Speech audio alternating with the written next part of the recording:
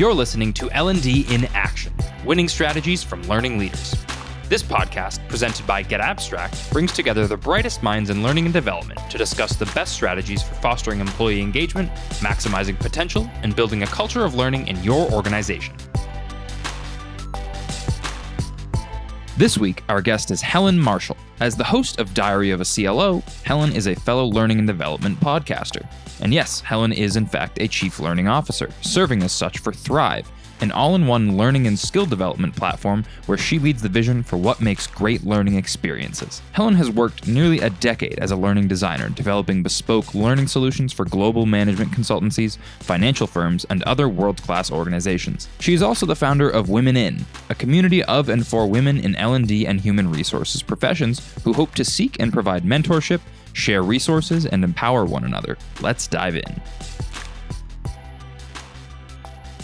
Hello, and welcome to L&D in Action. I'm your host, Tyler Lay, and today I'm speaking with Helen Marshall. Helen, it's wonderful to have you on. Thanks for joining me. Thanks so much for having me, Tyler. I feel a bit like that Spider-Man meme right now, just a couple of imposters pointing at each other, two L&D podcast hosts right now, and I'm going to start off by referring to a third L&D podcast host, in fact, Nelson Sivalingam. He was actually on your show recently, and I spoke about him in my last episode with Aaron Shearer, and I realized that many different people, including those two, are having a similar thought, which is that learning should start with the employee, I think is exactly how Nelson put it. And I'd love if you could introduce me to Nelson to actually have him on the show for what it's worth. But when determining what employees should be learning, we should start with the employee. And it sounds like we're all sort of in agreement that we should actually be sort of speaking to our employees and asking them and learning from them, what are they working on right now, their skill gaps, what are their career aspirations, and that's how we should be starting our learning. That's the basis that we should start from. But what does this ultimately mean in terms of the onus for L&D practitioners is my ultimate question. So how do we determine that? Is it just by directly speaking to them? How do we do this without adding more work? And how do we make sure that what we determine is well aligned to the overarching business goals? Yeah, I mean, when you say it out loud, it sounds like common sense, right? That if you're creating and delivering learning initiatives for your wider business, you should be speaking to those people in your business to determine what they actually need. That just is the common sense behind learning and development, essentially. But yeah, the trickier part comes in the actual application of doing that. How do you do it? How do you align any initiatives that you're running with those broader business objectives? And actually, I think that's probably a great place to start, is thinking about what the business is trying to achieve and what those overall objectives are for the business, which potentially hasn't been the focus of some L&D teams, certainly that we've worked with and that we hear about within the industry as well. So there's a little bit of alignment required there from a business perspective. But ultimately, yes, having conversations with people, understanding what their needs are, what their gaps are, where there's opportunities to either increase people's performance or increase their capability to do something within a role.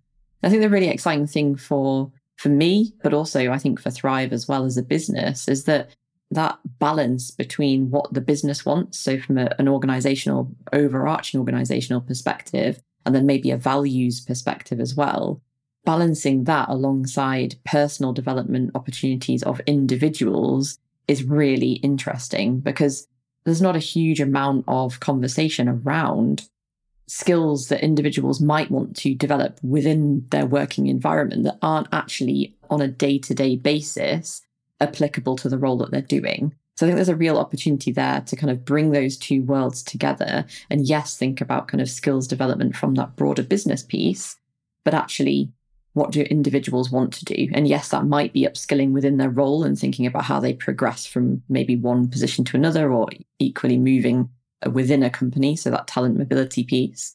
But then, what skills do I think I want for future me? And how do I develop them within an organization? I think that's where L&D really need to be kind of getting their hands dirty and speaking to people and aligning better in many areas that will increase their view of a lot of things, not just kind of skills development. But yeah, ultimately getting into the weeds of it with your employees is really what L&D should be doing. And it's a hard balance to strike. I appreciate that, between being the kind of go between those broader stakeholders who have ownership of those business objectives to individuals doing the day-to-day, essentially. Yeah, ultimately it's those business objectives that I keep thinking about.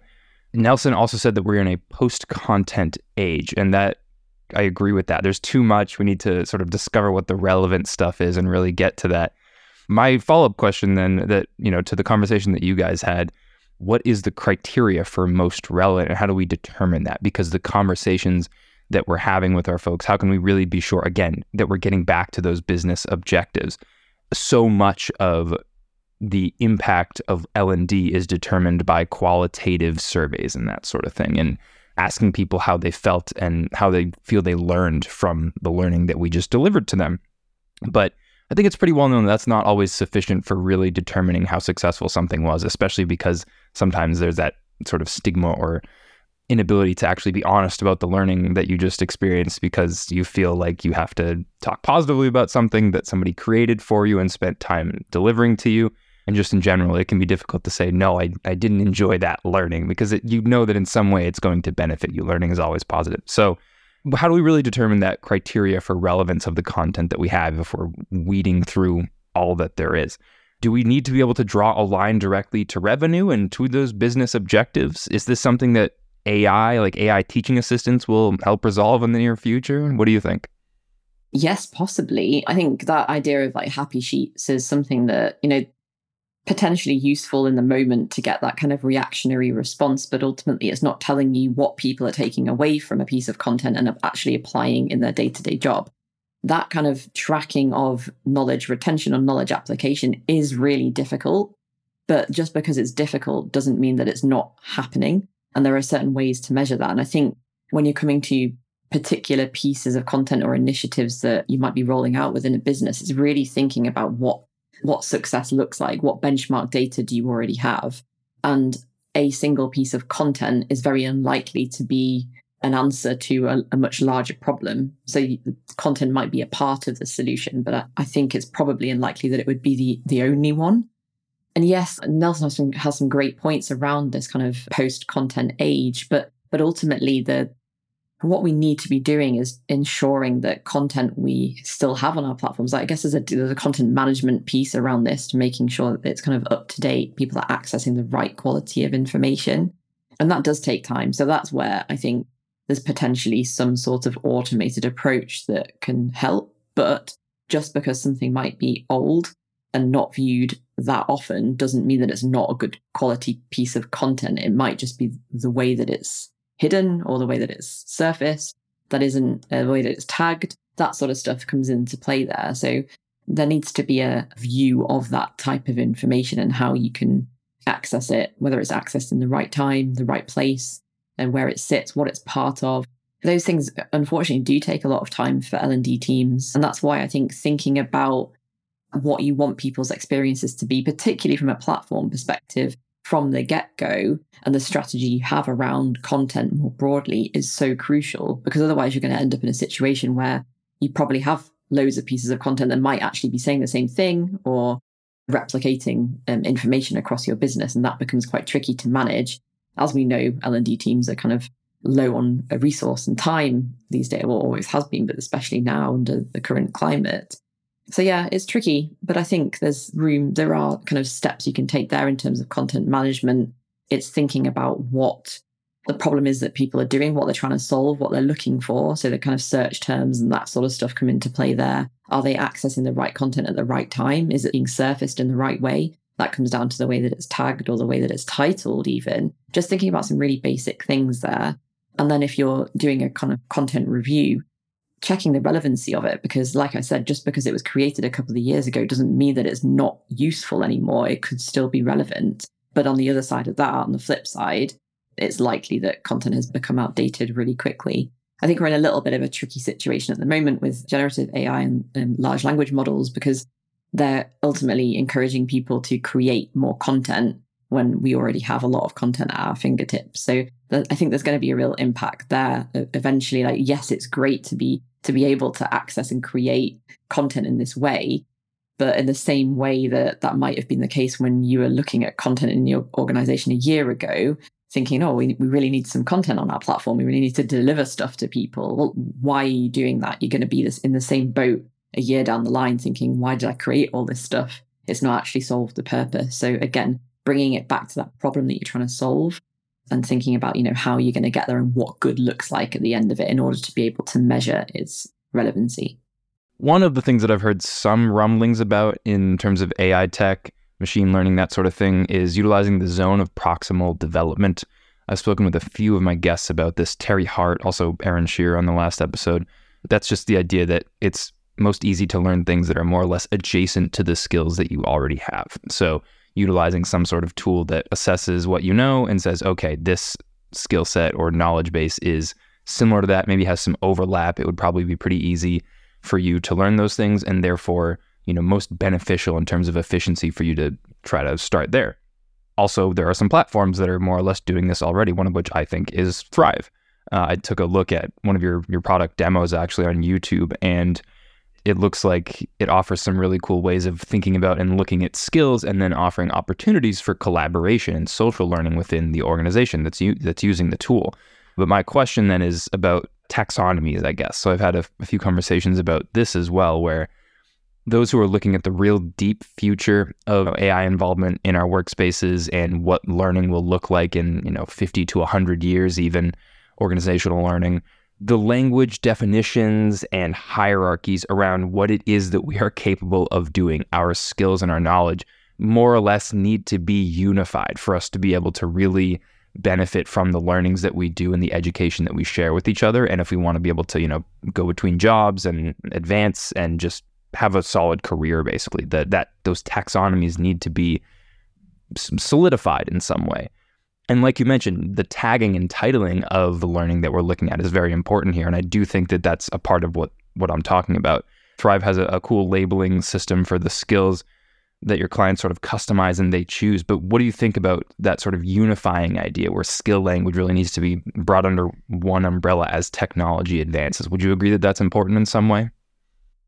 I think it's really important. I think there's two aspects to it. I think there's unifying language across an organization and unifying language across industry. The latter, I'm not sure will ever be possible because of the way because of the way we are in the industry and the way that we do like to have to put our own spin and tone of voice on things. So I think there's potentially a conversation in there around digital standards and what that looks like across products and across various different things within the industry and how we communicate and how we convey that language use.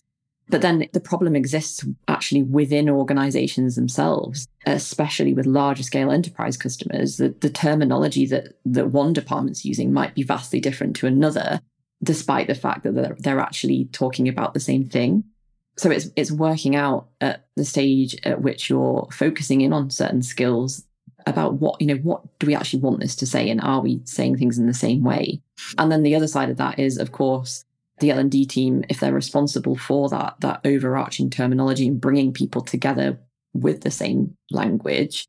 The other side of that is the employee, and really on a day-to-day basis is an employee, if they're going to be sharing their knowledge on the platform from a kind of user-generated content perspective, are they really going to be aware as the L&D team, at least, of how they should be uploading and tagging content? So that is a communication piece there, but you can't always rely on someone remembering the exact phrasing that you're using on certain tags. So there's still kind of a piece there to do with looking at how content is tagged ultimately across our platform. Certainly, I think that unification of language, whilst it's important to have those conversations and bring people into the conversation to say, actually, we're going to be talking about leadership development here, but over here you're calling it management, and do we actually mean the same thing? What do those definitions mean for our business?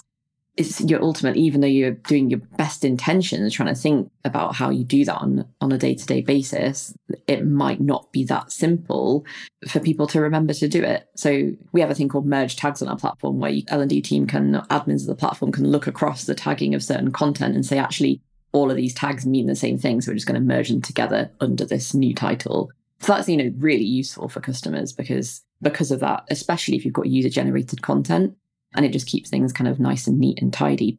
But ultimately, yeah, I think there's a bigger a bigger question from an industry perspective, and I don't know what the answer is here to unifying what the language is across platforms. The really interesting thing is if you're an employee at an organization and you're developing in, I don't know, let's say authentic leadership, what does that actually mean for you and your organization? Probably means something slightly different to another organization, although your skills will be transferable. So if you then go into another organization, you're obviously taking your skills with you, but how you then communicate about that within a new business might be slightly different.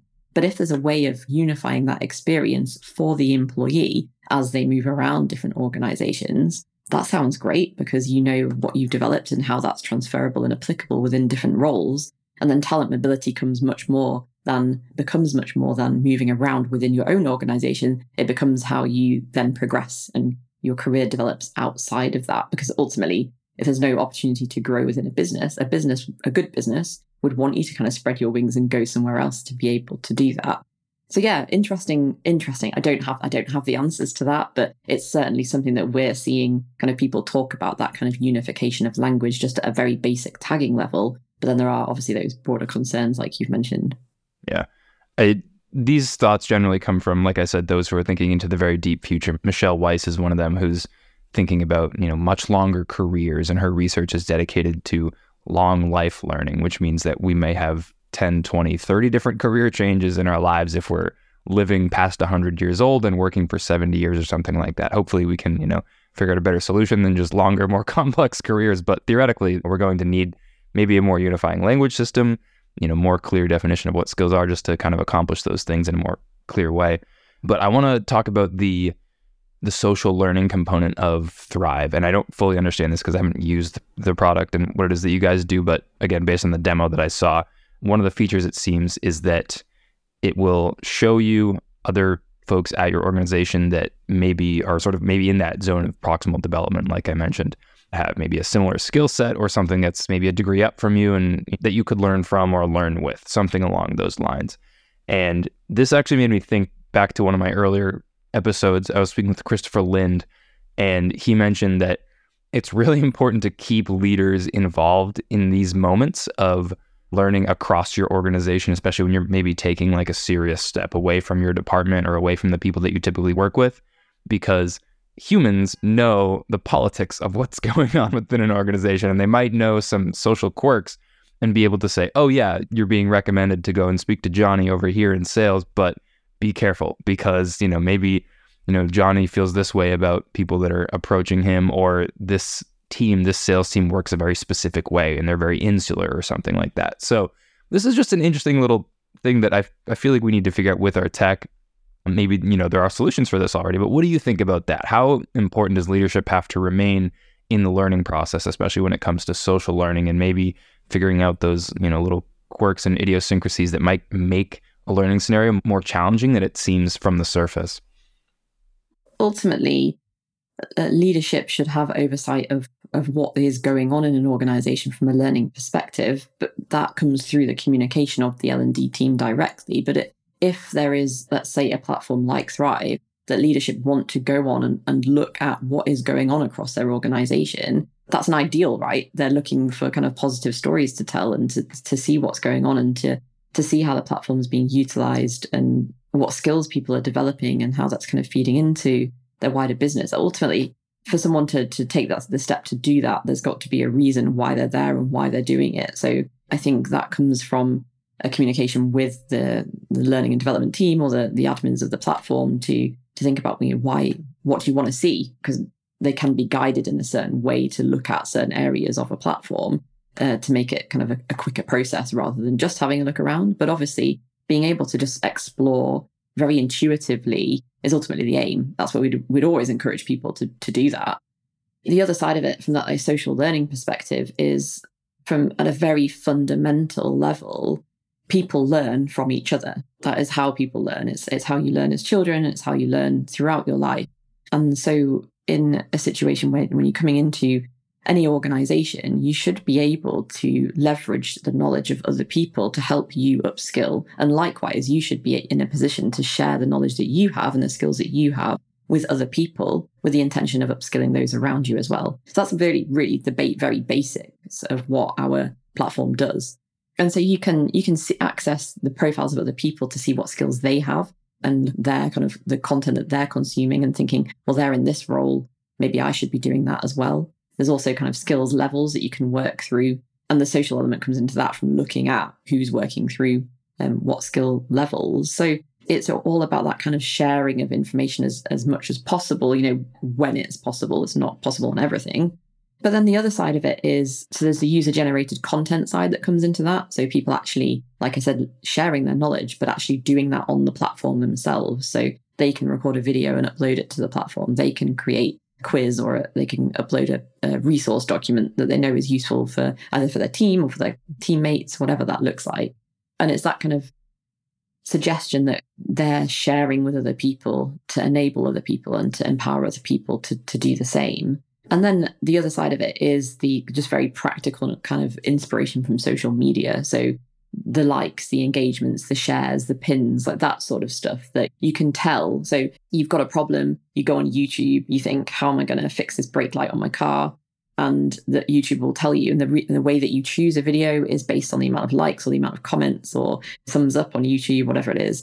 And that's the same on our platform. So we know we can endorse content, admins can endorse content, but other people can endorse it through the likes. So there's that kind of social reinforcement aspect going on there as well. So whilst there's the kind of like the fundamental basics of how people learn from each other and how we encourage that in a very intuitive way, as I said, and then the actual kind of reinforcement of content itself. The stats of that, whilst useful to look at engagement, I guess are the things that are called vanity metrics, but they show that if a piece of content is being utilized and liked and endorsed, then it will have an impact on other people. So you've got to make sure that quality of content that is getting likes and is getting endorsed is the right type of content, and that's got the right messages in it. But that feature is really interesting. I think platforms that don't have that kind of social element to them really miss a trick because, like I said, it's the fundamental of how people learn at the end of the day.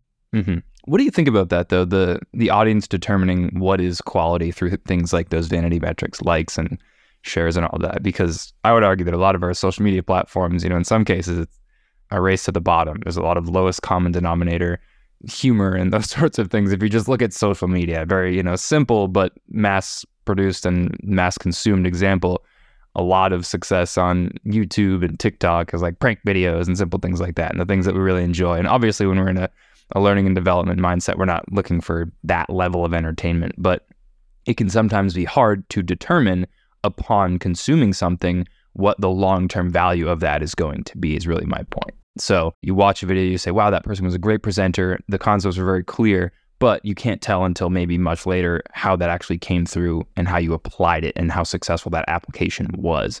Whereas somebody who had maybe a more boring version of a similar presentation with the same outcomes designed actually could have had more impact because the ideas were just that much more actionable. So is there any sort of care taken there, or are you mostly trusting the audience to kind of determine successfully, what should be most popular based on those likes and that sort of thing? I think there's probably, in that situation, there's probably a little bit of an experiment to play. And if there's kind of a couple of pieces of content that have the same message ultimately, but they're delivered in different ways, I don't know the answer to that. I've not experienced that specific scenario, but I think it would be good to see, like you say, from an application point of view, what's the goal of this piece of content? Why are people consuming it? And then to follow up with that later down the line. And is the one with the likes the one that did actually have the biggest impact or not?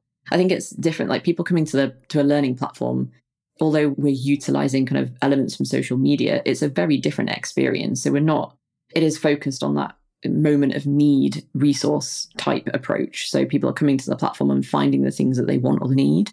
And there might be stuff that's been assigned to them, obviously, that is more mandatory. But if they're looking for content or accessing information and they're giving it a like or they're pinning it to their profile, there's just an element of reassurance in that. But yeah, like ultimately, that's why they're vanity metrics. They're not showing the bigger impact down the line, because that's more of a broad look at what success looks like for a particular initiative or the reason why that content was created in the first place.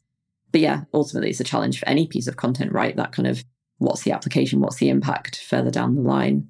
But yeah, it would be interesting to do a bit of an experiment on that and see the delivery of content and how it impacts the way people perceive it. And there is an element of social reinforcement in that, which is useful because you're bouncing off the ideas of other people. But there is an element of caution in that you could just be going along with other people. And actually, is there something different that has been done better? So yeah, I can see both sides of the picture there. That's why I asked earlier, how do we determine what relevant really is? Like, as you and Nelson were discussing on your show, there is so much content out there. We really are just so full of content that it can be difficult to determine what is the best to even get to what could potentially be the best. And the metrics that we usually have are usually simple, qualitative vanity metrics. So I just think that's always a question, is really determining the best thing. And what I feel like is a decent enough answer is incorporating other people, i.e. leadership, to help you along with that learning. And that's sort of the reason I brought this up, because you founded Women In, which is an organization for women in the business. And that to me it's some sort of an indicator that can't always maybe achieve what you're hoping to learn, even from within your organization or from within the tools that you're provided, that you in fact need to seek help from others outside, or you just need to seek help from other places and build a sort of community to really support you. And I feel like whether it's directly true or not, that probably helps in cases of learning where you don't have a very clear indicator of how something is going to help you in the long-term future. And bringing somebody in to, who maybe has experiences beyond what you have, who's more advanced in the industry, can help you understand what will be beneficial in the long term. I think that's why I'm poking at this a little bit. But ultimately, I'd like, if you wouldn't mind, I want to give you the floor so you can explain a little bit about Women In and what brought you to founding that. Yeah, thank you. I think in what you're saying there is a bigger conversation around kind of mentorship or even coaching within businesses that we're definitely seeing a positive push towards at the moment. So, and that is, it's useful to be able to get those kind of fresh perspectives from someone outside of your direct environment to think, how could we approach this differently? Are we doing it correctly? That sort of stuff. And, this is where we want to get to, and how can you help me get there? Or am I doing the right thing? Like, it depends what situation you're in. So I think there's something to be said there for how organizations encourage that level of mentorship within what they do as well. But certainly within Women In, one of the reasons I founded it was because I'd noticed a pattern in the conversations I was having, particularly with women in L&D teams, was that they needed that kind of sounding board for things that they were doing within their own organizations to say that, I think I'm approaching this in the right way, but what are you doing? Am I doing it right? Is there anything else I should be thinking of? There is, as much as they'd like to be able to do that within the organizations they work for, it's not always possible, because either you've got a small L&D team or you've got such a vast L&D team that have such different priorities and so many demands on their time that it becomes hard to, again, come out of the weeds and take that kind of bigger view of, are we really doing the right thing here? And there's almost that kind of consultative element that comes into play of, let's bounce these ideas off someone to see how we can approach something differently and how are other organizations doing that. So I started to notice this pattern in conversations and thought, we need to create this element of community to allow that kind of safer space for women to share best practice, to ask for advice, and to do it in a way that doesn't make them really vulnerable. And a lot of people I've spoken to were kind of returning from maternity leave and not knowing what was going on in the industry and feeling kind of a bit disconnected from those broader conversations. So Women In was really there to help, was set up to help people understand what's going on, to ask what's going on as well, because sometimes you don't want to do that on platforms like LinkedIn because it does put you in a bit of a vulnerable situation. We set it up at the beginning, at the end of last year, and just as a WhatsApp group. And it's just really snowballed from there, essentially. I've not actually checked numbers recently, but I think we've probably got about 300 members on the WhatsApp group. There's about 500 people on the platform. And it's just a bit of magic, really. I can't really put my finger on what it is about it that is so good. It's just people come into it and just are willing to be there for each other in a very honest way, free of charge. And so it's just created this magical community of women from across L&D and HR who are there to support each other, to have each other's backs, and to say, actually, this is what you're doing is good. Or actually, can you think about it in this way? Or do you know anyone who's a really great facilitator? I'm looking for someone. Or those kind of things that you just don't really know who to turn to ask for. And we're definitely hearing that, I don't say definitely hearing now, but consistently throughout my career in L&D, community and leaning into community has been so important for practice and putting things, like you say, into practice and figuring out whether you've done the right thing or not. It does extend the reach of whatever it is you're doing too. So it's really important, and we're definitely seeing the benefits of it in Women In, but it's not unique to Women In. Other groups have the same feeling at the moment. So people I know that run similar communities have this sense of understanding the impact that they're having in enabling those conversations to take place. And that's really positive to me. And ultimately, I'd love to see the community continue to grow. But with that comes a challenge of how do we retain that magic that's currently happening within this, I'm going to say smaller group, there's 300 of us, but how do we retain that magic? And how do we make sure we're still creating that psychologically safe space for people? I guess as long as we're thinking about how we do that on a practical level, then we probably will retain it. It needs to be quite purposeful. But yeah, it's definitely a value add, I think, to L&D at the moment, and people are really leaning into that, particularly teams that are having their resource and budget cut and headcount cut as well in challenging times in the industry. Congratulations. That's very exciting. Those are some very impressive numbers. I'm glad to hear that. It seems like this is an example of cross-organizational learning in many cases, the mentorship and the coaching that you mentioned. I don't see a lot of this deliberately done among L&D teams. I mean, for reasonable enough reasons, I guess. Competition, and it may not be the best methodology for learning certain skill sets if you're advocating that somebody work with another company who might, like we were talking, have different taxonomies around skills. But theoretically, this sounds like a really good way to gather some critical social skills and maybe cultural skills, that sort of thing, to learn more about the people that you're working with and the industry that you're in. So are there ways that L&D teams can actually take a nod from what you are doing in Women In and maybe implement this sort of thing? I mean, I've heard of employee exchanges between companies that are maybe not affiliated in some way, but often it happens in those that have, the same owning body, that sort of thing. But what do you think? Can L&D teams implement this sort of learning, this sort of mentorship, coaching, community learning? Yeah, I mean, for sure. And I think a lot of organizations already are. The challenge is once you set it up, how you continue to maintain engagement in those initiatives. I know I ran a webinar last week for Learning Technologies, and one of the questions there was around how you sustain engagement in communities or even get people to come in the first place. Now, the thing I'd say here is there needs to be a problem in the first place that you're solving for and that you identify, because otherwise, if you set up a community that you think might be a solution to something or the catalyst for something, but it's not actually based on the needs of anybody within your organization, then it's going to fall flat because the problem wasn't there in the first place. And that loops right back to the beginning of the conversation where we were talking about that kind of, what do your employees need? What do they want? And if you have an ear to the ground and you start to, and this is where patterns in conversation become so important. So we often talk about data as very quantitative data. That seems to be like the holy grail. But actually in the patterns you start to notice within qualitative data like conversations, you're able to then think, well, actually, there is something here that we need to start addressing. And what is that? And you can start having like the deeper conversations to figure that out. So I think that would be my advice in the first place is, yes, whilst communities and mentorship approaches can be really valuable, what is it that you're actually trying to solve by implementing this in the first place? And if you have an answer to that, then great. But just because you build a community doesn't mean that people will come.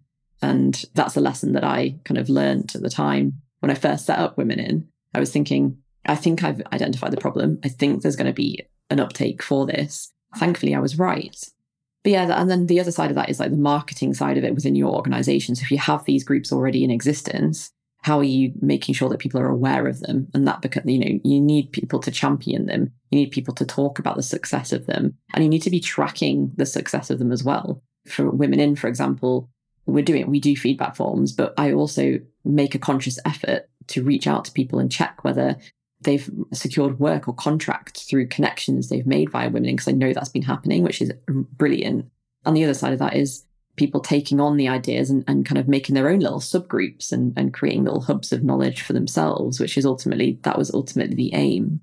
So yeah, I think organizations are already doing this. It's not a new thing. I just think the importance of it, particularly off the back of the pandemic, that I think we're still suffering the consequences of that lack of face-to-face connection or even just communication skills in general. So I think there's something around those type of communities that foster the ability to network and develop those skills to do with networking and communication that you don't necessarily get in many other places. So I think that that's a real benefit of community groups as well, from a more, I guess, from a softer skills perspective. Yeah, I think that question of how to actually track progress in such communities is a big one. One of these types of resources is ERGs, employee resource groups. That's at least what we call them in America. Those are more and more common these days, and generally, fighting for representation and giving less represented groups community to work with each other in the same vein as women in, it sounds. And I'm not sure that those types of groups would want oversight at that level to really determine the progress that they're making, because I think those are the kinds of groups that are more likely to determine their own progress and want to have the authority to determine their own progress. What do you think about that ultimately? Is there a modicum of having an amount of power in those groups as well within your organization, and actually maybe building up power that was previously lacked because that community or that group of people was more disparate? Yeah, I think it comes back again to what are the aims of the community, and that, I mean, there needs to be a way to communicate that to other people in the organization in a way that is relevant and safe, and and protects the identities of individuals that are part of those groups. That oversight is important to enable the business to empower that change to happen, because it's not going to be that, yes, the group are there to support each other and to push for positive change a lot of the time and to create kind of safe spaces to communicate. But if there is an outcome they're wanting to drive as a result of the conversations they're having, of course, they need to lean into stakeholders across the business to do that. It's not so much the people outside the ERGs that are coming in and saying, what are you doing? What's the impact of what you're doing? It's the people who are in the ERGs communicating out to say, these are the issues we're seeing. This is what we might suggest, but how can we work with the business to think about that? Is it going to be a focus of the business, or are we going to have to do this in a different way? What does that look like? So I think there is that kind of element of responsibility within the community to, again, identify patterns, identify goals, work out what it is that they're hoping to achieve, and whether that is just creating a safe space to talk and share their experiences. That's great. That might be the aim of the group. And if the impact is the people across the organization who might see themselves as part of that community ultimately come to that community and share in that experience, creating a safe space, and then potentially either stay with the business for longer, or you can attract talent from outside the business that would feel supported within the business, that's a success. There doesn't need to be another goal. But then in other instances, people might be thinking, let's talk specifically around hiring diversity in tech. There might be an ERG around women in tech, for example, or other diversity groups in tech. And what are the outcomes of those conversations? What are you trying to push for within your business? And there might be kind of more specific goals around that you communicate and talk to the wider business about. I want to spend the last few minutes talking about learning design, because you've done a lot of instructional design in your career. My first question is, when designing content really of any sort, how do you think about the target learning population? So what data do you have to have about that collective in order to make content that is most appealing to the most number of people? What do you need to know about them? Do you categorize them as you're going through that? Do you try to make different options for different people? I know we're not really talking about learning styles anymore, but based on the initial access or knowledge that somebody has about the learning, that sort of thing. What do you need to know about people in order to make the learning most effective for the group? This is a question that has been a bit of a gripe in my career. And one of the reasons that I suppose I potentially moved away from content development in some instances, because particularly from a bespoke e-learning background, when you're creating 45-minute hour-long courses for a particular part of a business or a particular audience, there isn't the ability to personalize the experience in as much depth as is needed, I think, to make an effective learning experience. And so I've always kind of felt a pushback against asking too many questions. So ultimately, you need to know what an individual, what their role is, what they're doing within an organization, what their day-to-day looks like, why the piece of content you're creating is going to be useful to them, and what the impact of creating that content is. Now, the other side of that is, if you get all that information, how do you go about delivering something in a way that they're going to be able to remember it? Now, we know that our brains can't cope with too much information. So creating stuff that comes in kind of bite-sized chunks for me is always going to be the way forward. Now, the term bite-size or micro-learning, I think is up for debate because, yes, in my mind, that's something that's quite short, 5 to 10 minutes. But ultimately, if there's an enormous topic on something, bite-size for something that is days long could be half a day, for example. I think it's all comparative. However, ultimately, what we want to be doing is setting people up to learn effectively. And when you're listening to something, watching something, reading something, there's going to be maybe 1 or 2 key things that you take away from something that you're able to then action or remember as you leave whatever it is that you're doing. So creating content in a way that leans into that, I think, is really important. But again, that was a challenge that you had from a bespoke e-learning development background.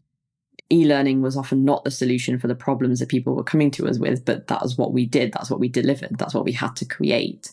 And that obviously, again, didn't sit too nicely with me. But then the other side of it is that they'd say, I want a 60-minute course. And you say, well, why do you want a 60-minute course? Like, what are you hoping to cover? And there was never a real answer to that. But ultimately, it's what had been sold to them in the first place. So there's a whole other conversation there around like what those needs are and like digging into what those needs are at a pre-sales stage ultimately as well, and making sure what you're creating is relevant to the users, the business, and making sure it's a good fit ultimately, which I'm really pleased to say, like from a Thrive perspective, we're really great at doing that. And it's one of the things I love about my job is that, the quality of the conversations we're having at pre-sale stage. It's really interesting, that kind of content development perspective is my answer to your question is you need as much information as possible about the role, about the individual, but there's only a certain, and get to the lowest common denominator in terms of personalization that you possibly can, given the constraints that you're working within, because those look different for every business. But yeah, it's very difficult and is a challenge. It's the impossible question. I admit I asked you the impossible question. But, we got to make progress toward it. The last question I want to ask you then, you spoke with Lauren Waldman, the learning pirate, on one of your episodes as well. And as soon as I heard that episode, I reached out to her instantly because I love what she's doing. She goes on social media and she kind of responds to claims about learning science and posts about learning science that she thinks are not doing justice to the science, or in some cases just using bad science or false representations. And she tries to let the community know this is really how the brain works, or this is really how learning works in psychology. I just want to ask you about learning science. So as a practitioner, where on the priority list should learning science come when we're developing content? Because getting really deep into the brain and how it works is obviously critical for making sure that we're maximizing retention and the outcomes and the long-term impact of this learning, as we've been talking this whole time. But can we reconcile it with things like agile learning and lean learning, like Nelson says, for instance? And can we reconcile it with making the content exciting enough?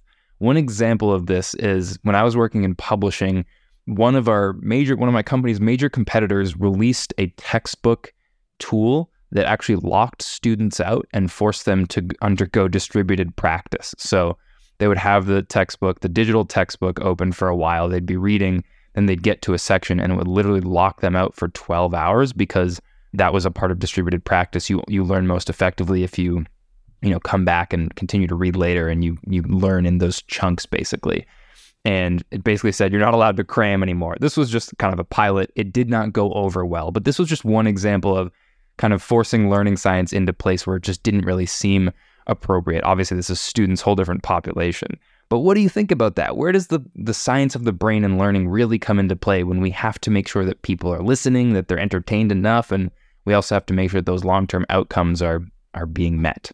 Yeah, well, I think broadly speaking, in my experience, it hasn't really factored into the equation for a lot of people when actually it should be a massive priority. It should be the way that we design is with the brain in mind, understanding what impacts people in the decisions they make and the way that they approach anything. So that I think there's a huge piece that is required from not only, we talk about kind of how L&D teams upskill themselves more broadly in terms of their day-to-day, but actually from a learning science perspective, we all need to kind of get a better understanding of how the brain works and how we can set ourselves up and therefore those people we're responsible for and how we can set them up for success as well. Because otherwise, what are we actually doing at the end of the day?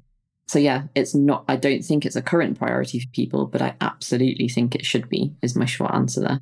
Well, Helen, before we wrap, can you just let my audience know where they can learn more about you, the show, and what it is that you do? Yeah, absolutely. Anyone can find me on LinkedIn. That's where I'm most active. You can listen to my podcast, which is Diary of a CLO, which is available on Spotify, Apple, and any other platform, essentially. And then you can also find me as part of the Women in WhatsApp group as well. So just drop me a message if you want to join into that. All right, wonderful. Well, thank you again for joining me today. It was a wonderful conversation. And for everybody listening at home, we will catch you on the next episode. Cheers. You've been listening to L&D in Action, a show from Get Abstract. Subscribe to the show in your favorite podcast player to make sure you never miss an episode. And don't forget to give us a rating, leave a comment, and share the episodes you love. Help us keep delivering the conversations that turn learning into action. Until next time.